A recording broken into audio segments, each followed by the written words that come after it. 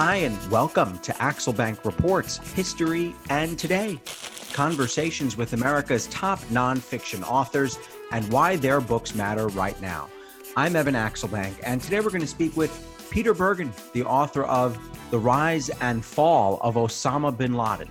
He's written several books on terrorism, the American response to terrorism, and indeed on Osama bin Laden himself, who he met and interviewed in 1997. He's also the director of the International Security Program at New America. Thanks so much for being here, Mr. Bergen. Thank you for having me on. Before we start the interview, I want to invite listeners to our Patreon page to ask for your support in keeping the show going. Go to patreon.com/AxelBankHistory. We will donate part of your contributions to a charity for children's literacy. You describe in this book, Peter, if I may, what it was like in 1997 to be blindfolded, driven through the mountains of Afghanistan, and brought into a room where Osama bin Laden was waiting to be interviewed. It was the first time, you write, that he was going to target a Western audience with his message that America must leave Saudi Arabia and the Holy Land. Now that you say he's one of the few people who it can be truly said changed world history, what stands out from being face-to-face with him that didn't seem important at the time, but does now with the hindsight of 9/11? Well, that is a very good question. A kind of minor reply to that is, he mentioned something in that interview which I had no idea what he was talking about. He said, his big theme in the interview was America's a paper tiger, we're as weak as the former Soviet Union. And this, of course, was his theory of the case on 9/11. But he mentioned in passing Aden, and I never understood what the hell he was talking about. And Aden, of course, is where the USS Cole was blown up 3 years in the future. But what he was referring to, and I only realized what he was referring to years later, was Al-Qaeda's first attempt to attack American targets actually took place in December of 1992. And people associated with Al-Qaeda tried to blow up American servicemen who were billeted in hotels in Aden on their way to Somalia for Operation Restore Hope, which was the George W. Bush administration's humanitarian mission to feed starving Somalis. The bombs blew up, did not kill any U.S. servicemen, did kill a tourist and I think a hotel worker. But, they got absolutely so for him, and then the U.S. military stopped using Aden as a transit point to Somalia as a result of that attack.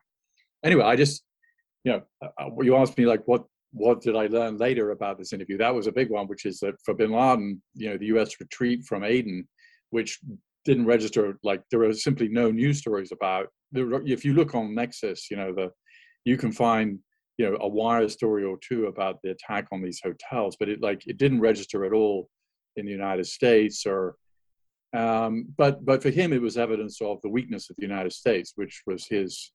And so, going back to that interview, his main view was the United States was weak. We now know for a fact that he only spent 2 weeks in the United States. You can't really claim great expertise on the United States after a 2 or 3 week trip.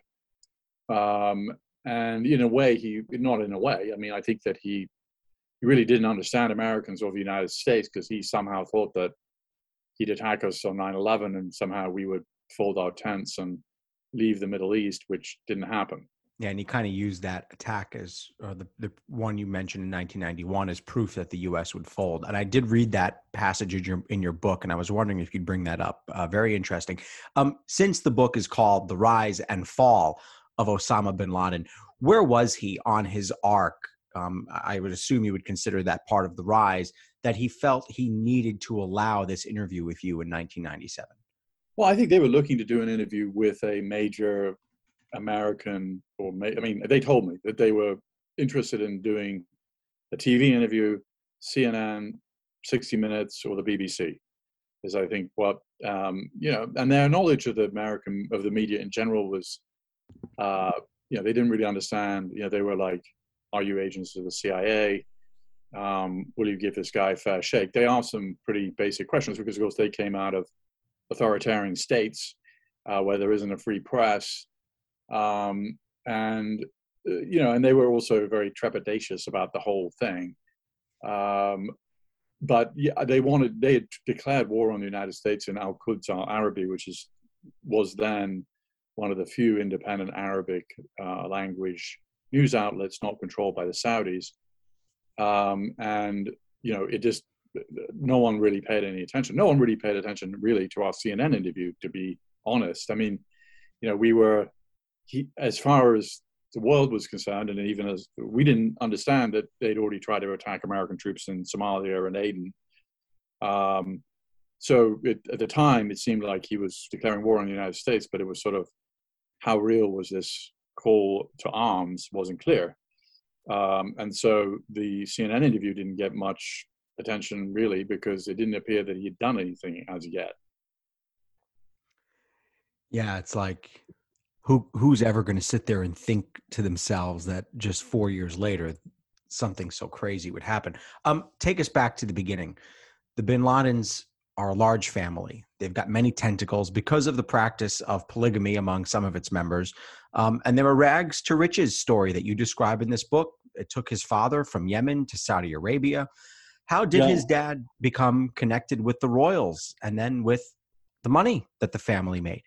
There was good timing. The Bin Laden's father, who had 54 other, half siblings, in addition to Bin Laden himself, left Hadramaut, which I visited before 9/11. Hadramaut is an astonishingly beautiful place, mired in the Middle Ages still today. So you can imagine what it was like in 1930 when Bin Laden's father left. Mm-hmm. Basically, if you were a male in Hadramaut in Yemen, you had, very few options. Most of the men would go to Malaysia, Indonesia, go to Egypt, often, immigrate permanently or go there for 20 years because of no work. So Muhammad left for what became the Kingdom of Saudi Arabia in 1932. So he had very good timing, and he was the Hadramis are builders of genius. I don't know if you've ever seen these pictures of them, but the Hadramaut medieval fortresses rise up 15 stories. So they're kind of it's a place where there's a lot of very good builders, and Mohammed bin Laden was one of those builders. He was a bricklayer, and he came and he first job was as a porter in the holy city of in Jeddah for pilgrims going to Mecca. And somehow, he set up his own business, and very soon he was attending the king's weekly majlis, which was open to the public, and you would come and, petition the king or air your grievances, and the king would solve them. And he was a pretty assiduous attender to these. And over time, he first of all got the contract to rebuild Mecca and Medina, which was not only very lucrative, but it was also very prestigious because these are the two holiest sites in Islam. He then built a road that some British contractor in 1958 had failed to build, connecting, I think, Jeddah and Mecca. Then he built the road to Taif, which made him a sort of national hero. And then he was killed in a plane crash in 1967. Interestingly, the plane was piloted by an American pilot. Yeah, I made a note on that. Yeah. Yeah. And his older brother died in a plane crash in the United States, and 2 decades later. But anyway, so the plane, this I think is obviously, I try not to get into too much armchair psychologizing in the book. And that was my next question. I was going to ask you to do that, but go ahead. Yeah. Well, no, because what I wanted to do was let the reader, he or she, sort of make their own conclusions without me just trying to overly, kind of like signal all the conclusions that because, at the end of the day, you still really don't know exactly why somebody does what they do. But clearly the death of his father, according to bin Laden himself, had a big impact on him. He's in this family diary that was recovered in a Abbottabad compound, was one of the key documents I used for the book. He talks about how the death of his father turned him to the study of the Quran. Now, his father died when he was 10. So at the age 10, he suddenly becomes more religious. By the time he's a teenager, he memorized much of the Quran or all of the Quran. He's Which is an really, unbelievable feat. I mean, by the it's a way. huge feat. But I have a friend, Greg Barker, who made a brilliant film about these kids that learn the entire Quran. And there's I think there's a contest in Cairo maybe every year, and they come from around the Muslim world. And these kids are age 10. So by the time you're 10, yeah, but it's a huge feat of memory. It's 6,000 verses. And so it's not inconceivable that bin Laden, age 11 or 12, who was essentially living by him, he was an only child of this union, and kind of a solitary guy at this time. And anyway, so he learns the Quran probably, completely, and then he becomes sort of a religious zealot as a teenager, and chanting religious songs about Palestine with his buddies, and fasting twice a week and praying in the middle of the night an extra set of prayers. And he's unusual even by the standards of conservative Saudi society, this religiosity he has. I guess I hesitate now to ask you the armchair psychology question, but I'm going to ask it. I always thought, even before I read your book, that it was interesting that his family was in the business of building things, that he was in the business of destroying things. That contrast to me is interesting. And in your book, you say he had only a few actual discussions with his dad. He eventually leaves Osama bin Laden's mother. Can we psychoanalyze those two facts at all and say this was a man who subconsciously both hated his dad and wanted to symbolically destroy things that his dad had built? Well, I don't know, but it is a fact that his parents divorced when he was 2. Clearly, that would have an impact on any child. As you said, he only had 5 meetings with his dad, it appears, and only one was a substantive one-on-one meeting. So he had a very distant relationship with his father, but took it badly when his father was killed in this plane crash. So that all has to have an impact on you. But one of the themes of the book, I think, is that none of this was inevitable, and this was not a case of like somebody sitting down at their computer and reading ISIS propaganda and then within 6 months trying to carry out a terrorist attack. This was a process of radicalization that took decades. And, the shy religious teenager who sort of founded Al-Qaeda age 31, there were some intervening steps along the way. And even when Al-Qaeda was founded, it wasn't necessarily a group that was dedicated to killing American civilians. That also took at least 2 or 3 years to kind of formalize. So, all we can say is the death of a parent, the divorce of your parents, all that has an impact. But does it take you to the founding of Al-Qaeda? I don't think so. And the interesting thing is, this is actually one of those almost perfect sociological kind of experiments, because you have 54 siblings who essentially had the same, their life experiences were not, each of them were different in the sense they had different mothers, and some of the mothers were close to the father and may have been seen as more part of the family. But the point is when you've got 54 siblings and none of them go down your path, it's an interesting controlled experiment about like the nature versus nurture kind of question. I guess it's fair to call him a rotten apple in the group of the 54. Well, rotten apple again. Yeah. Maybe that's, yeah. Well, look. The other thing is, if you'd encountered Hitler in a beer hall in Munich in the early 20s, he would have just seemed like a deranged World War I veteran, spouting a bunch of bullshit, and of no consequence, right? Yeah.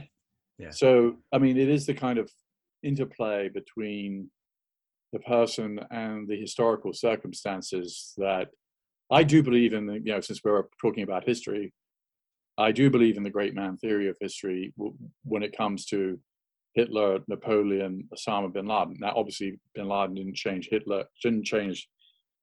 the history of the world like Napoleon did or Hitler did, but he did change the course of foreign policy in the United States for 2 decades, and as a result of which he reshaped inadvertently the Middle East in ways that he certainly didn't expect, and also we had no idea it was going to happen.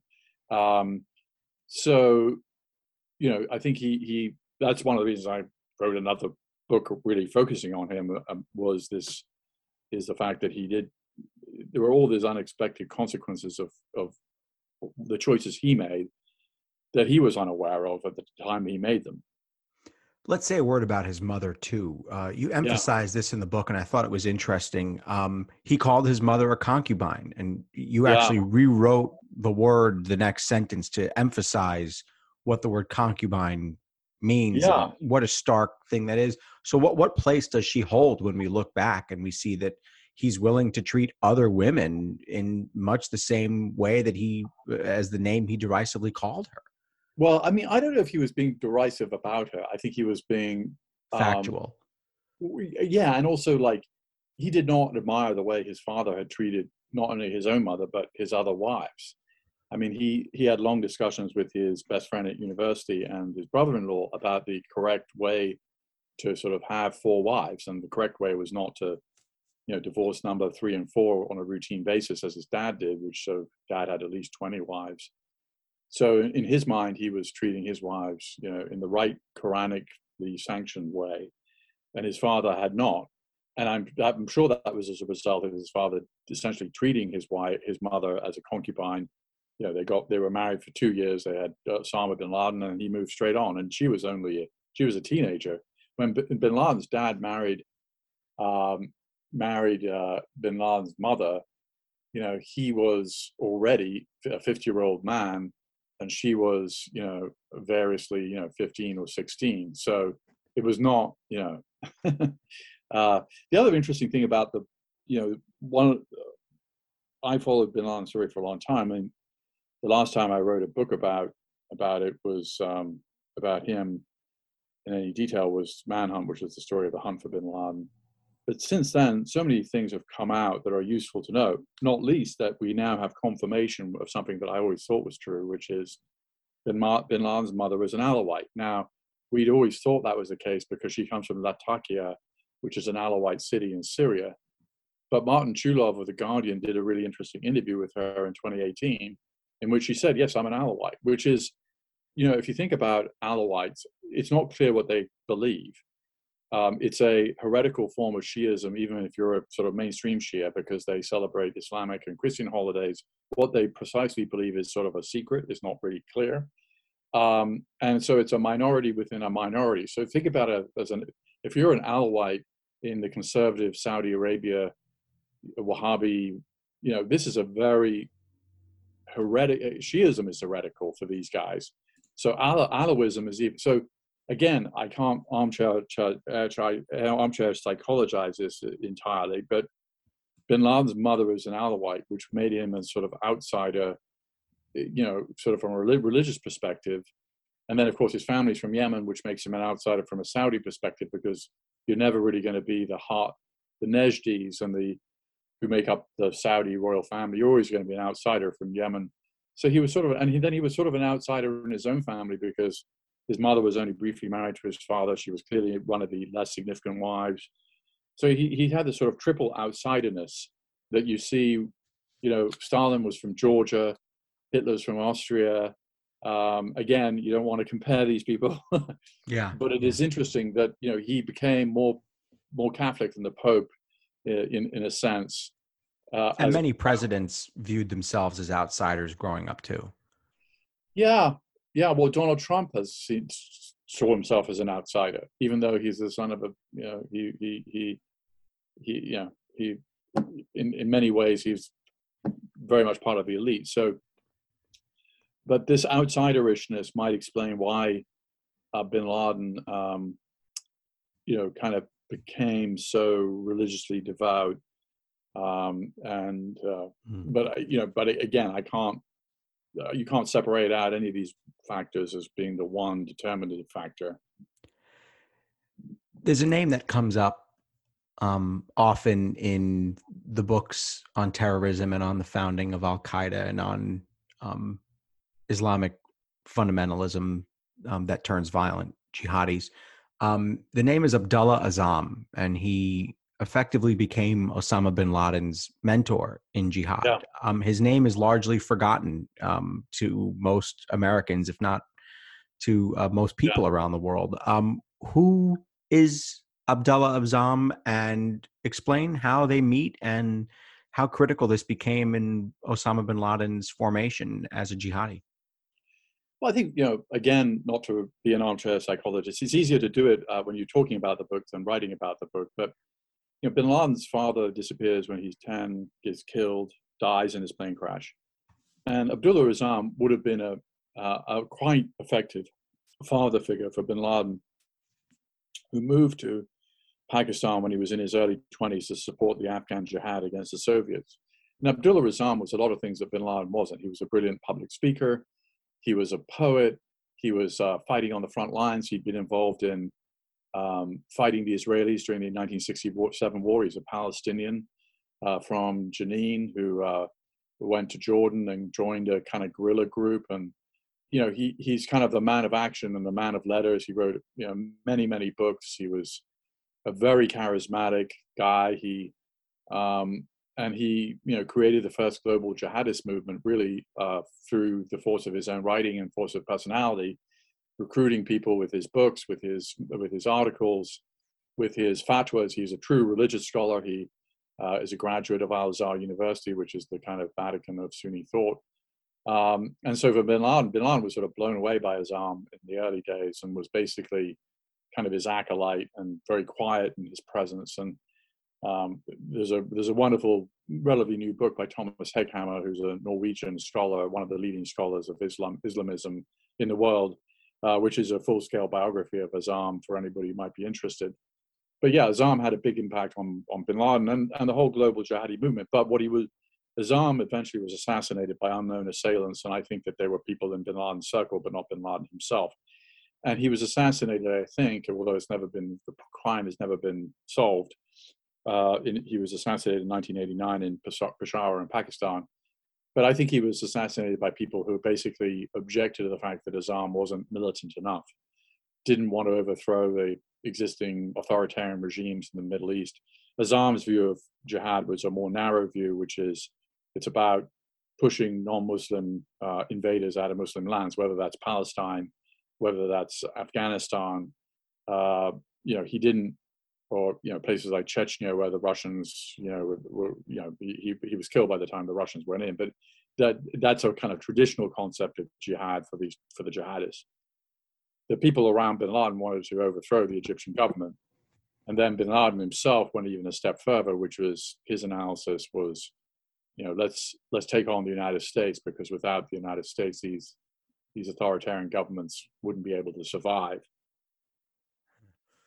As you describe in the book, the story of Osama bin Laden's time in Afghanistan during the war with the Soviets is critical in how he develops as a voice and as a leader of men. He learns strategy. He learns how to cultivate the idea of himself as a larger-than-life figure. And he learns propaganda. They even open up a magazine while he's there. So explain the impact of his time in Afghanistan in more detail and just what we need to know about how we can kind of glean his roots as a leader there. Yeah, well, that's a very good. I mean, this is I think a huge inflection point, and it goes on for years and years and years, because he goes to, within 2 weeks of the Soviet invasion, which was over Christmas 1979. He's in Pakistan. He's raising money. He's giving money to the Afghan jihad groups or people who support them. He does that for 4 years. He goes into Afghanistan for the first time in '84. It's a very transformational experience. He hadn't gone in before because his friends and family, and maybe even himself, but this was a very dangerous war. The Soviets had total air superiority until 1986. They killed at least 1 million Afghans. The population of Afghanistan at the time was maybe 18 million or something. They killed at least 1 million Afghans. They made 6 million of them leave their homes. Many of them ended up as refugees in Pakistan or Iran. They're now, those families are still in Iran and Pakistan in some cases. So, bin Laden went in and was tremendously excited about what he saw, and then he started recruiting people to come to fight inside Afghanistan. He set up his own base at a place called Jaji in eastern Afghanistan. The base was called Al-Qaeda, the base in Arabic. And from Al Qaeda, the base against the Soviets became this organization. It was sort of a nickname for the base. And then the base, like a lot of nicknames, it became the name of the organization. And, bin Laden fought the Soviets himself quite bravely. He had no military expertise, and he, tended to make military mistakes. So but for the people like bin Laden and people around him, they didn't care about making military mistakes. They were seeking death. And usually, death seeking is not a smart approach to military strategy, right? Intentional death seeking. But bin Laden wanted, in the 20-year-old university students he was recruiting from Saudi cities like Medina, they were seeking death and they hoped to be martyrs. But bin Laden certainly became a leader of men in this period, began to have faith in his own leadership abilities. You mentioned Jihad magazine, the propaganda arm, that starts up. Bin Laden funds it. Bin Laden appears in its pages, although not a huge amount compared to Abdullah Razam, who we just discussed. And then Jamal Khashoggi, a journalist who was killed by Saudi officials in the Istanbul consulate in 2018. Yeah, it was hard to read his name in your book. It comes up a few times, and I felt sad reading it. Yeah, I mean, it was very sad. I didn't know Jamal well, but I certainly admired him and got to know him in the course of the reporting on bin Laden, and then got to know him a bit better, just reporting on the Saudis. And, very, very decent, thoughtful, serious person. And so Jamal, like bin Laden, Jamal Khashoggi's uncle was Adnan Khashoggi, who was a multi-billionaire. And so Khashoggi and bin Laden came from the same kind of social milieu, the kind of upper class Saudis, highly educated. They both were part of the Muslim Brotherhood. Jamal, believed in the fight against the Soviet. He clearly believed in it as a cause, and he went and he did a major piece about bin Laden, which came out in 1988, and that really put bin Laden on the map. It was a piece that appeared in Arab News, which is the main English language newspaper in Saudi, and also in Al-Sharq Al-Awsat, which is a big Saudi newspaper. And, it was the piece was completely factually accurate. It was, I think, somewhat flattering to bin Laden and the people who were around him. No members of the Saudi royal family, of which there was a huge number, were fighting the Soviets personally. And of course, this was a war in which the United States was also aligned with the Afghans against the Soviets. So that, I think, put bin Laden on the map, and he suddenly became something of a war hero, which made him a desirable figure to come and speak at mosques or at social gatherings. He began to become more of a public speaker. Suddenly he was also something of a catch on the marriage market, because even though he was already married, the two wives that would play an important role going forward married him in part because he was a jihadi war hero. Both of them had PhDs. One was a child psychiatrist. The other one had a PhD in Quranic grammar. And they knew, bin Laden had married when he was 17. His wife was 15. They had 11 kids together. His first wife, a Syrian cousin. But he sort of became a national figure as a result of his, kind of heroics on the Afghan war front. Although it is worth pointing out that, the bin Laden and his men had no effect on the war. They were very small in number. The Afghans had, a minimum of 175,000 men on the battlefield at any time, up to 250,000. Afghans don't really need much help about fighting, particularly from a bunch of, rich Saudis who, they don't. I mean, they just it was bin Laden in his own mind thought he had helped defeat the Soviets. That was delusional thinking. Inflated. Yeah. Yeah. I don't want to gloss over too much of the 1990s because there's this kind of rising tide of violence that we see from Al-Qaeda. There are a number of attacks. Some of them we've heard of, some of them, honestly, we may have forgotten. But of course, Nairobi and a couple of embassy bombings, and then it leads up to the Cole bombing in 2000. I guess the way I want to just have you cover that time period is, what is the thesis that he's building about the United States, and how did that thesis fit into this religious dream that he had of a Muslim world? Well, I think Bin Laden was never very clear about his preferred end state. And he never talked in great detail about it, but I'm presuming it would be Taliban-style theocracies from Indonesia to Morocco is basically what it looked like. And he thought that the United States was standing in the way of this dream because of its support for regimes like the Saudis and the Egyptians. And his theory of the case was you apply enough military pressure to the United States, they pull out of the Middle East. He was very influenced by the 1983 Marine barracks attack by Hezbollah, which resulted in the Reagan administration yanking troops out of Lebanon. He was very influenced by the Somalia Black Hawk Down incident, where the Clinton administration pulled out troops after 18 American servicemen were killed in the Black Hawk Down incident. And that was the model. The model was, attack the American targets in Africa and the Middle East, eventually in the United States, and the United States would change its foreign policy. That model, of course, made no sense at all. And backfired completely because in the end, Bin Laden achieved precisely the opposite of what he was trying to do. Was the United States became more involved in the Middle East and more tightly aligned with a lot of the regimes he didn't like as a result of 9/11. And so it backfired.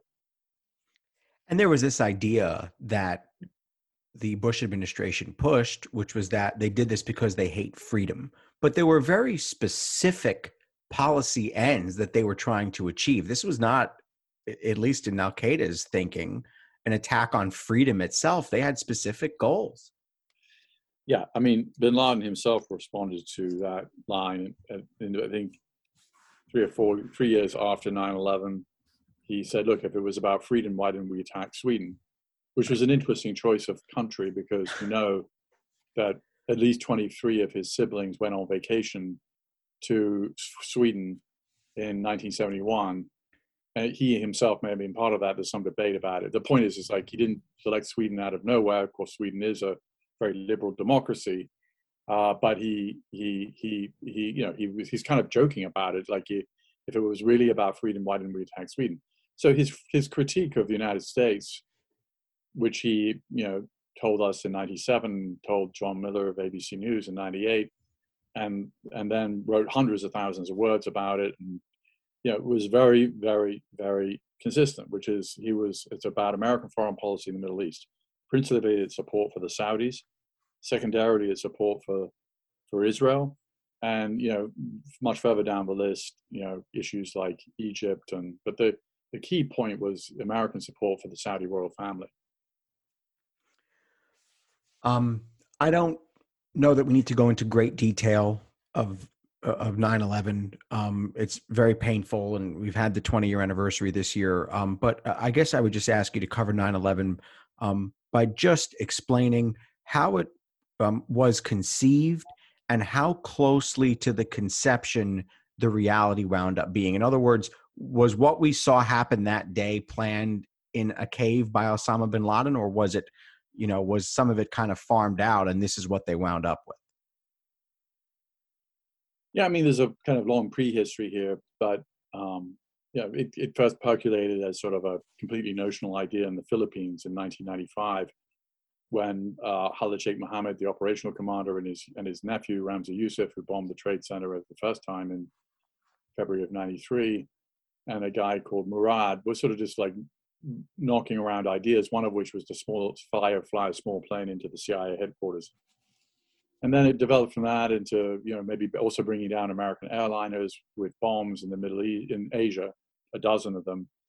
That became the sort of kernel of the 9/11 plot, which KSM, Khalid Sheikh Mohammed, talked to bin Laden about in '96. Bin Laden himself made a number of adjustments to the plot, cut out the Asia part. He said it was too complicated, and really focused on and chose the targets. He kept this all very close hold. The only people who really knew about the plot is Mohammed Atef, who was the number 2 in Al-Qaeda at the time, Khalid Sheikh Mohammed, the operational commander, bin Laden, later in the game, the lead hijackers like Mohammed Atta. Even most of the hijackers themselves had no idea what the targets were, so it was very compartmented. One of the kind of interesting takeaways about the book, at least for me, having spent 2.5 decades working on the subject, there's been a lot of inflation of the role of Zawahiri in all this, who's the Egyptian leader of Al-Qaeda today, a very bright guy, a surgeon from an upper-class Egyptian family. After 9/11, there was a lot of narrative that he was the brains of Al-Qaeda. Actually, that's completely untrue. Bin Laden really ran the show. Zawahiri was a very marginal player in Al-Qaeda before 9/11. He spent, a lot of people sort of have forgotten this fact, but he was actually jailed for a period of several months in the run-up to 9/11 in Dagestan. He was penniless. He had a tiny organization, almost no followers. He's not a charismatic guy. People don't particularly like him. And so for Bin Laden, Zawahiri was convenient window dressing, because when Bin Laden declared his global Islamic front, he needed people from other groups. And Zawahiri was a convenient Egyptian. And so he shows up in pictures of the organization when it first declared itself in 98. But Zawahiri, and the big point here is that Zawahiri was focused on overthrowing the Egyptian regime. Bin Laden could have cared less about it. An academic somewhere did a textual analysis of all Bin Laden's statements, and I think Egypt turned out to be number 36 on a list where number 1 was US, number 2 was Saudi Arabia. So on the hierarchy of Bin Laden's concerns, Zawahiri's concerns were zero. And Zawahiri didn't influence Bin Laden on his key strategic decision, which was attack the United States. If Al-Qaeda had kind of kept a narrow focus on trying to overthrow through a coup or through an assassination attempt, an authoritarian Middle Eastern regime, the group might still be, somewhat, in a different place. I mean, it chose the wrong enemy. Strategically, it was the wrong decision. The enemy reacted in ways that Bin Laden had no expectation was the reaction that was going to happen, and as a result of which Al-Qaeda was, largely destroyed in the years after 9/11. Yeah, it was like his greatest success led to the downfall itself. Yeah. I remember I guess it was 2002 probably. So I was already a year into college, but I went to Cooperstown, New York with some high school friends to see the Baseball Hall of Fame. Amazing tourist site, one of the most beautiful places you can visit in the United States. And I remember we were sitting in this hotel room, and, I guess young kids kind of fantasize about stuff. And we said to ourselves, what if Osama bin Laden is near us right now? What if this is where he's hiding? And to me, I tell that story because it shows the psychological hold that this figure suddenly had on those of us in the United States who were devastated and horrified by the attacks of 9/11. Did he enjoy playing that role of being the psychological sort of foil for the United States, even though he ends up failing to produce any significant future attacks? Yeah, I mean, I think he referred to it himself in his public statement. I think he said, I'm paraphrasing here, but he said at one point, a few years after 9/11, all it takes is a couple of guys waving the flag of jihad and the United States sort of freaks out. So he certainly understood the power of psychological warfare. And I think he wanted to, the point of terrorism is to terrorize. And so it's interesting what you were saying about the role that he played psychologically, because I think, over time that simply decayed. And when he was killed, really, I think, he almost disappeared as a figure. He didn't live on as some heroic martyrdom figure. He didn't die on a field of jihad. He died surrounded by his wives and kids. Do today's terrorists look up to him as a mythical Well, figure? It's an interesting question. ISIS and Al Qaeda are in a kind of a dispute. I mean, fairly heated dispute, which I think if Bin Laden was alive, he might have been able to kind of keep it all together. But ISIS still regards him as sort of an important figure, and I think but I think over time he's just sort of receded, and he didn't achieve the things he wanted.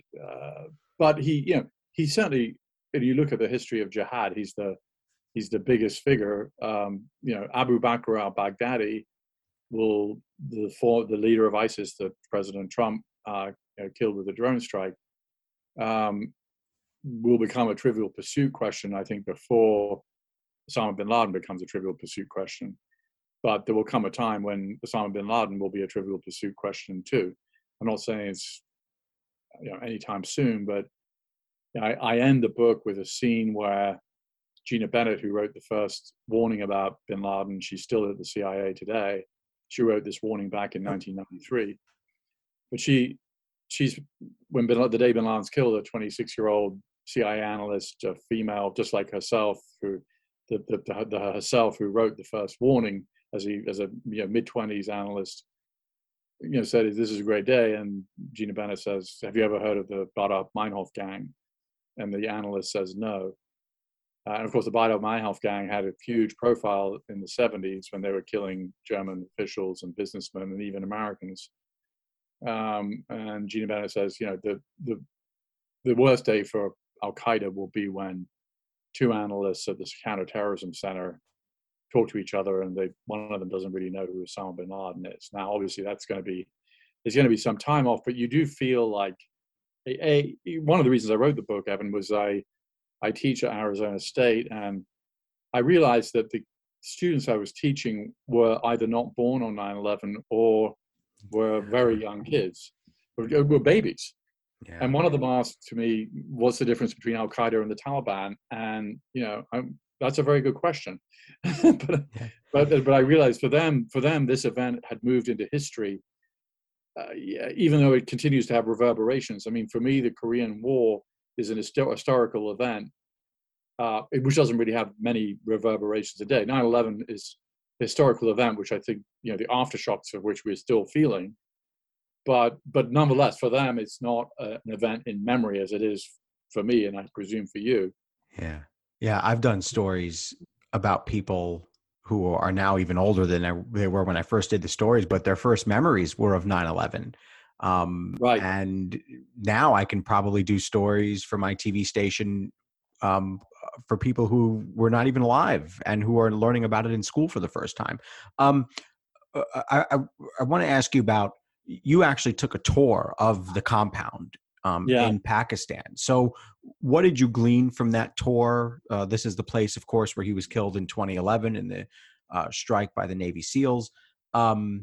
What did you learn from taking that tour about how he lived on a day-to-day basis there? It was interesting in your introduction, you talk about how he was worried at the time that history was passing him by, but describe life in that compound. Well, so his life was very circumscribed, and that was also of his family. I mean, he had a lot on his mind in his last several weeks of life. The bodyguards that were protecting him were going to leave him, which was a real conundrum because they did everything for him, from getting groceries to moving messages around, and they were fed up with protecting the world's most wanted men, and they were concerned about the dangers and the low pay that bin Laden was paying them, and they were right to be concerned because both of them were killed in the raid, and one of their wives by the SEALs.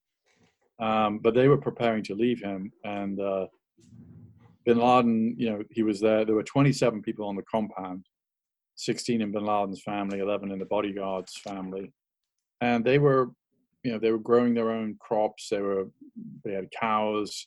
They had chickens, they were growing as much stuff as possible so they didn't need to go out, because, it's not simply that,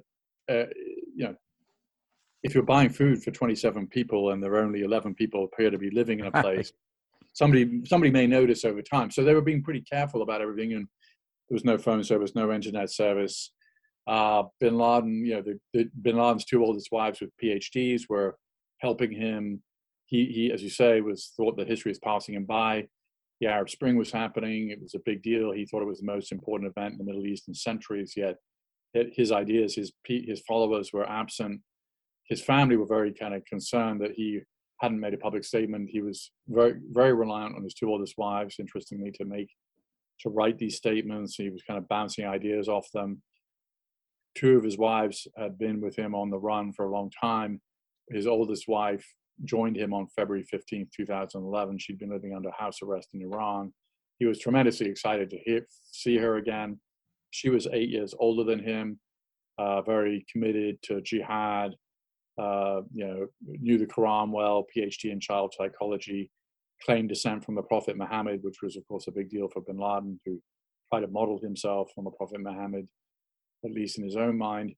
And So the life and, based on what I saw at the compound, they were, not living large. Bin Laden had always lived, even though he's had a lot of money in the bank until the mid 90s, before his family cut him off, before the Saudis kind of, cut off his money supplies. He always lived a very ascetic life. He didn't, he partly because of his religious beliefs. Of course, there were no pictures, no music, but also, he lived like a peasant, a medieval peasant. He seemed to enjoy inflicting this on his family, some of whom left because of this. One of his wives left him in Sudan with 3 children, saying, essentially, I didn't sign up for this life of living like a pauper and this life of jihad, and she left, and his oldest son also left him. At the compound, I picture, sorry to cut you off, but I picture a mixture of linoleum floors and dirt floors. Which is it? Yeah. I mean, the color scheme was gray. There's no paint on the wall. It was all very dingy. And that all fits with Bin Laden. He didn't care about those things. He never, even when he was, first fixing up a house with his wife, when he was 17, he just didn't care about those kinds of worldly things. That was one of the sort of attractions for his followers, that he was living this sort of very ascetic life. And the compound was, the beds were sort of very rudimentary. And then I walked up. There was a staircase, and there was a huge yellow metal door that was blocking the staircase from the ground floor up to the second and third floors. And of course, who puts a huge metal gate on their ground floor? So when the SEALs came in, that was one of the signals to them that they were in the right place, because you wouldn't put a giant metal gate on the ground floor of your house to prevent access to your second and third floor, typically. Right. Typically. What was it like for you knowing in 1997 when you met him, you couldn't have known what was going to happen? What was it like to suddenly you weren't in his presence because he was already gone and into the ocean, but what was it like to sit there and know that this man who had done all these things was living in the place that you were just walking around and touring? And I expected a sort of frisson, like, visiting Hitler's bunker at the end of after the end of World War II, and it didn't happen for me. I was with the Pakistani military intelligence, ISI. They were like, I couldn't take photographs. There was a armed army captain and my guide from the ISI, who's a relatively senior officer. And I was just really focused on trying to get as much information visually about how the family were living and what happened the night of the raid. And I didn't have a lot of time to sort of think to myself, wow, amazing, or anything like that. I went up into the room where he was killed. The ceiling was very low for somebody as tall as he. I saw it was one of these really sort of very cheap white kind of, I don't know what sort of cardboard filler type ceilings, and I could see this sort of black spatter of what I consumed was congealed blood, where kind of a bullet had entered his head, and bits of his brain had splattered on the ceiling. But that setup was very rudimentary. He had one of those squat toilets where which are very typical in Pakistan, where you kind of squat on 2 footprints, and he had some just for men hair dye. He was dyeing his hair. What is the future of terrorism by jihadis in the United States? When 9/11 happened, it was almost like we were assuming that this was going to keep happening time and again. Right now, white supremacists are the ones getting the ink in the United States these days. Where is the threat right now among the jihadis? I don't want to say it this way, but we haven't heard from them in a long time. Well, we haven't. I mean, they haven't gone away entirely. There was the attack on Pensacola Air Base, killing 3 U.S. sailors in December of 2019 by a Saudi military officer who was in touch with Al Qaeda in Yemen. But broadly speaking, this threat has receded. I think it may kind of come back a little bit, not as attacks from outside the United States, but jihadi groups in Afghanistan are celebrating their great victory. And, I think if you have these ideas in the United States, the Taliban victory and is something that may influence you, particularly if either the Taliban or people associated with the Taliban or jihadi groups in Afghanistan start calling for attacks in the West, which is what ISIS did when they established their caliphate. The attacks in the West that are attributable to people inspired by ISIS dropped off the chart. I mean, there were a lot of them when ISIS was at its height in 2015. And as ISIS began having battlefield after battlefield defeat, those ISIS-inspired attacks began to go down. And now they have almost ceased. They haven't stopped entirely. There was an attack in Manhattan, you may recall, early on in the Halloween 2017. There was an attack by an Uzbek American who was inspired by ISIS. He drove a car into bicyclists and pedestrians in Manhattan. Yeah. So that was after the ISIS caliphate had gone away. It was at Halloween 2018. That was after the ISIS caliphate had basically been defeated. But that's the exception that proves the rule. So yeah, you're right. White extremists have always been an issue from a terrorism perspective. I mean, Oklahoma City killed 168 Americans in 1995, and that threat is increasing. And that I wrote a book that United States of Jihad, and it was based on at that time I think 330 Americans. Now there are about 500 who've been charged with jihadist crimes since 9/11, ranging from the relatively innocuous to the very serious. What's interesting to me, Evan, is that those guys swam, and they're almost entirely guys. Those guys swam in a relatively small kind of ocean of people who thought they were doing the right thing. There might have been 10,000 Americans who subscribed to these views, or I'm making the number up. But you look at the white nationalist movement. You look at polling data about QAnon. You look at the polling data about Republicans prepared to do violence to restore Trump to power. You're talking about millions of people who have either crazy conspiratorial ideas or ideas that violence in the service of politics is fine. And that's a big difference from the jihadists and the right-wing extremist movement, which is that there are a lot. The ocean of sympathizers is much, much larger in this country, which I think has implications for potential scale of violence. Law enforcement is obviously very focused on this issue, so that's a good thing. But the pool of sympathizers is not insubstantial. This was a question that was asked a lot after 9/11, and I'd be curious to ask it now. What is the best way for all of us to thumb our noses, just based on what you've known, what you've learned about jihadi terrorism? What is and also about their goals for what they wanted to inflict on American society? What is the best way for all of us to thumb our noses at bin Laden during our daily lives, about how we live our lives and how we treat each other, and say, we're not going to let you have the world you imagined when you launched these attacks?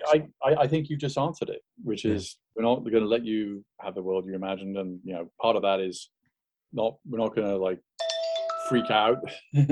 Yeah. And there was a lot of that after 9/11.